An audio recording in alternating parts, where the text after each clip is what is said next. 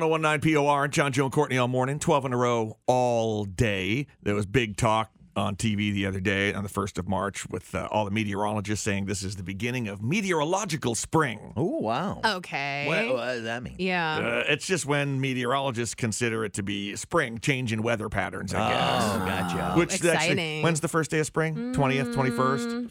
Let me look. It is 'cause, this month. Yeah. I want to say next Sunday, the 12th, is daylight saving time. Well, we know that. Which is like, I didn't know that. I'm Oh, so yeah. excited. Yeah. Wait, That's- what? So what does that what happens then? That means we fall, spring Bring forward. Yes. Fall so that forward. means we'll get more light at nighttime.